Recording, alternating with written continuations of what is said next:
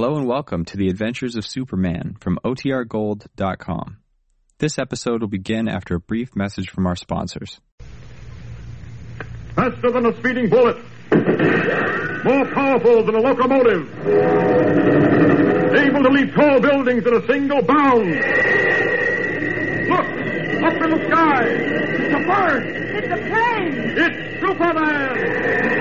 Yes, it's Superman, strange visitor from another world who came to Earth with powers and abilities far beyond those of mortal men.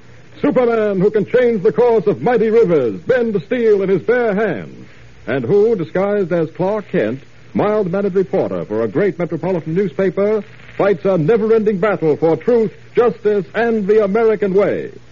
But before we join Superman, here is an important message. Fellas and girls, have you ever seen a squadron of American bombers roaring through the air in formation? Have you seen newsreel pictures of Uncle Sam's destroyers cutting through the seas on patrol in search of enemy subs and surface raiders? I'm sure you have, and I bet you're thrilled. You probably felt terribly proud, too. Well, if you've been buying war-saving stamps regularly, you have a right to be proud. Not only because those planes and those ships represent the fighting spirit of America, but because you helped to build them. Yes, sir. Every time you bought a war-saving stamp, your money helped by the labor and materials that are used to make planes and ships and equipment to knock out the Nazis and the Japs. So next time you hear some boy or girl on your block say, "Oh, shucks, what difference does it make if I buy one stamp or not? What difference can one dime make?" You tell them that it does make a difference. It makes a big difference.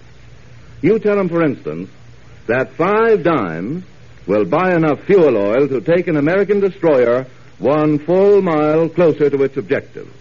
Or that 1 dime will buy 5 .45 caliber bullets. Tell them that if every boy and girl in the United States bought just one 10-cent war-saving stamp every day, it would add up to enough money to buy a lot of swift pursuit planes, with which our Army and Navy forces could blast the Axis out of the air. And while you're at it, you might remind them that this is one way that all you fellas and girls can help to win this war. Now, after all, everybody can't join Uncle Sam's armed forces, but all of us can buy war-saving stamps. So talk it over with Mother and Dad tonight. Tell them that you want to help Uncle Sam win this war by buying war-saving stamps regularly, every day if possible. And I'm sure that they'll be glad to cooperate. And now, the adventures of Superman. At the moment, Superman, in his disguise of Clark Kent, is in a peculiarly bad spot. As you remember, Perry White, editor of the Daily Planet, Lois Lane, girl reporter, and Kent are planning a trip into the wilderness of the Hudson Bay region of northern Canada. It is their intention to visit a certain Sebastian Beauvais, owner of a hunting lodge, who wrote to his old friend White begging him to come at once, that he needed help badly. In our last episode, Kent, Lois, and White visited a sporting goods shop to buy the clothes they would need for the trip into the frozen north. A stranger entered the shop while they were there, and while examining a rifle, repeatedly pointed the weapon at Perry White. Suddenly, as if by accident, the rifle went off, with White directly in the line of fire. And yet, when the excitement died down, the Daily Planet editor was discovered to be unharmed. The bullet had not touched him, for the hand of Superman had shot out and stopped the bullet in mid-flight. Clark Kent now finds himself in a most embarrassing predicament, for Lois, staring at him with a strange look in her eyes, says, I tell you, I saw it. I saw Clark stop that bullet. He's holding it in his hand. Lois, you're talking nonsense. Maybe I am. I don't know. Go on, open your right hand. Lois, this is ridiculous. Well, prove it. Prove it by opening your right hand. We're waiting, Kent. I can see you're holding something in your right hand, and I demand to know what it is. Now, open your hand, Kent, and open it right now. Well, now, really, this is the funniest thing that's ever happened to me. The most flattering, too, I might say. Do you realize, Lois, that you're practically accusing me of being Superman? I know it isn't possible. No ordinary man could stop a bullet in flight. Wait a minute, you. I wouldn't try sneaking off if I were in your place. Who's sneaking off? I thought I saw you start to edge toward the street door. What would I do that for? Am I supposed to be afraid of something? It was an accident, that gun going off. I didn't know it was loaded. Yeah, we'll deal with him later, Kent. Right now, I want to see what you're holding in your hand. Clark, I can't stand the suspense any longer. I know I couldn't have seen what I think I saw, but... Okay. You win. What do you mean? I've tried to hide it from you, but Well, I'm afraid now I'll have to admit the truth. Lois, Mr. White, I, Clark Kent, am Superman. Steady, Lois. Now, blast you into limbo and out again, Kent. Open that hand of yours and let's get this thing over with. Very well, but if I'm about to reveal myself to you as Superman... Oh, Clark, stop this joking. You started it. As I was saying, if I'm about to reveal myself as Superman, I might as well make the most of a suspenseful moment. So then, I'm going to count 10. At the end of that time, I'll open my hand and reveal myself to your wondering gaze as Superman. Never mind the counting. No. Gotta do this right. After all, Chief, this is a world-shattering moment. Well, here we go. 1, 2... Taking the desperate chance of telling 3, Lois and Perry White in a joking manner what he is 4, sure they won't believe, Superman, in his 5, guise of Clark Kent, begins to count 10. And in the time thus 6, gained, he tightens his fist, tightens and tightens it until 7, the very pressure of his superhuman strength crushes and reduces the rifle bullet to dust. 8, And then, as he reaches the end of his 9, count... 10. And now, ladies and gentlemen of the audience, perceive I blow lightly through my fist. So, and then open my hand. There. What? Why, it's empty. Your hand is empty. Well, what in heaven's name did you expect, Lois? What on earth have we been doing? Accusing him of stopping a bullet. Did we go out of our minds or something? Now, the entire matter's closed. The gun went off accidentally. I'm not hurt, thank heaven. You were lucky the bullet missed you. You can say that again. But it's over with, so let's forget it. Excuse me, mister. You mind if I go now? What? Oh, yes, you can go. Better be a little more careful next time, the way you handle unloaded rifles. I'm sorry, mister. I'm certainly glad you weren't hurt. You can bet I'll be more careful. Well, so long. Now, where's that clerk? You're right here, Mr. White. You know, it's a funny thing about that incident. To begin with, none of those rifles was ever loaded. Well, this one was. I know, but where did the bullet go? It's not in the wall. I'm sorry. I just thought of something I must do. You've got practically everything I'll need, and I can pick up almost anything else in Canada. I'll run along. But Kent... And, duplicate everything in a smaller size for a boy about so big. Jimmy Olsen is not coming on this trip, Kent. I won't have him with us. I've made up my mind to that. You'll change it. You always do. See you back at the office. Kent, he'll manage it. I'm licked before I start. He'll manage it somehow. Manage what? To bring Jimmy along on this trip.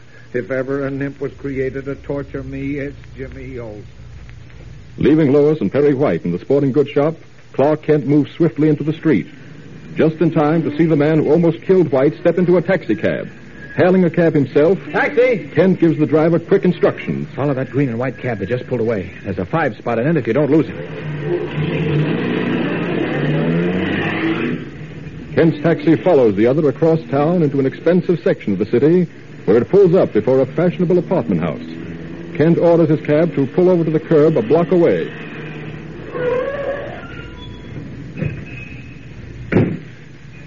Now, to find out into what nest my bird has flown.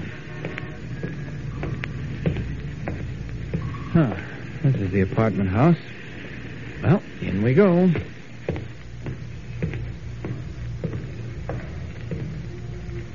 Uh-oh. Here comes the doorman.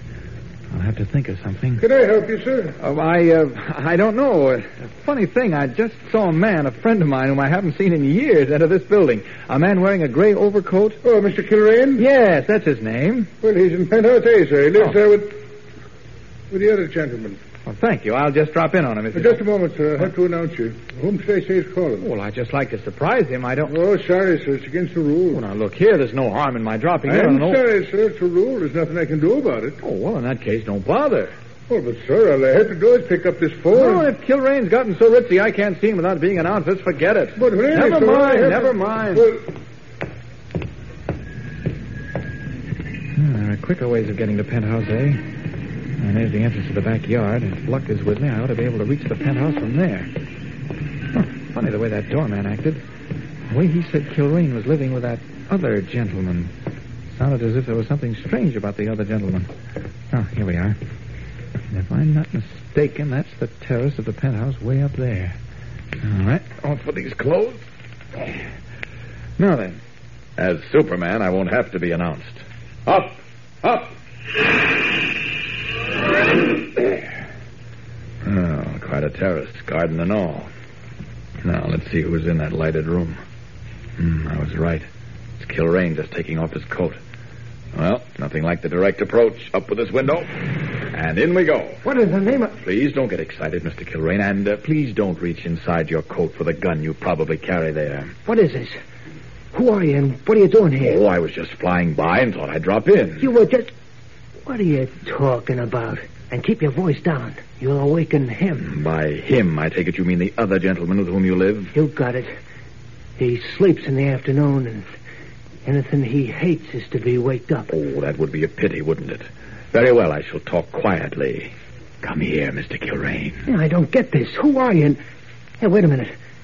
Take your hand off my arm. What? Don't cry out. And keep your voice down. We wouldn't want to awaken him, would we? No. No, we wouldn't. No. Good. We begin to understand each other, you and I, Mr. Kilrain. You felt the pressure of my hand on your arm, and now if I were to use all my strength, it would crush your arm. You would undoubtedly cry out in pain, and that would awaken him. Now then, since we appear to be mortally afraid of waking him, suppose you tell me what I want to know. What's that? Why did you try to kill that gentleman in the sporting goods shop a little while ago? I didn't try to kill nobody. That was an accident. Hey, how did you know about that? Never mind. Why did you try to kill him? I tell you, I didn't. The idea was to prevent him from going to Canada, wasn't it? I don't know. I don't know nothing. Now that's a fib, Mr. Kilrain. If I had some soap, I'd wash out your mouth, but not having any soap, I'll just increase the pressure on your arm. No, I can't stand it. Don't, please. Then tell me what I want to know. I can't. He'd do things to me that... Who would do things to you? Him.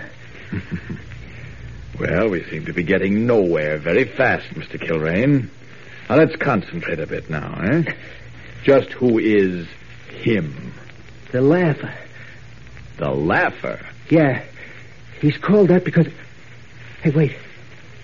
Did you hear someone move? Yes, I believe I did. Someone moved in the next room. Then he's awake. Half an hour before his usual time. We woke him up. You and me. We did it. Don't say. Well, you sound as if it was something to be worried about. Oh, you don't know the Laugher. He's always laughing, but... we shouldn't have woke him up. Nothing makes him madder than that, and... Hello, Laugher.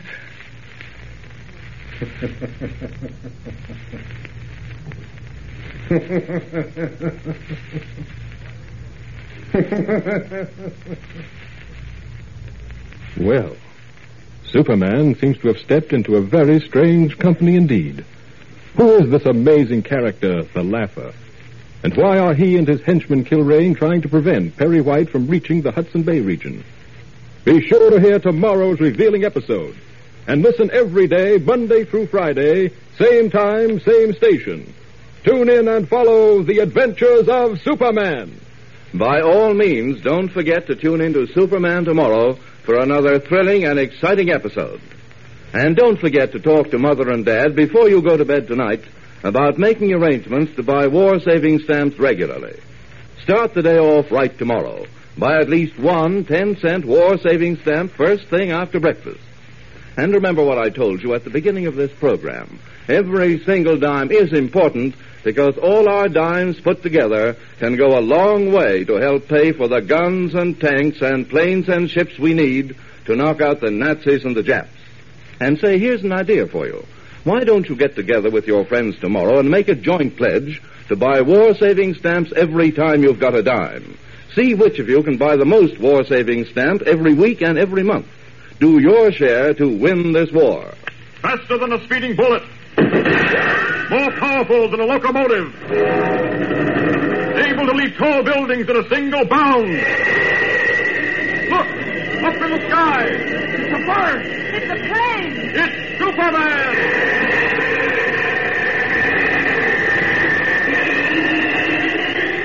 Follow the adventures of Superman every day, Monday through Friday, same time, same station. Superman is directed by George Lothar and is a copyrighted feature appearing in Action Comics magazine.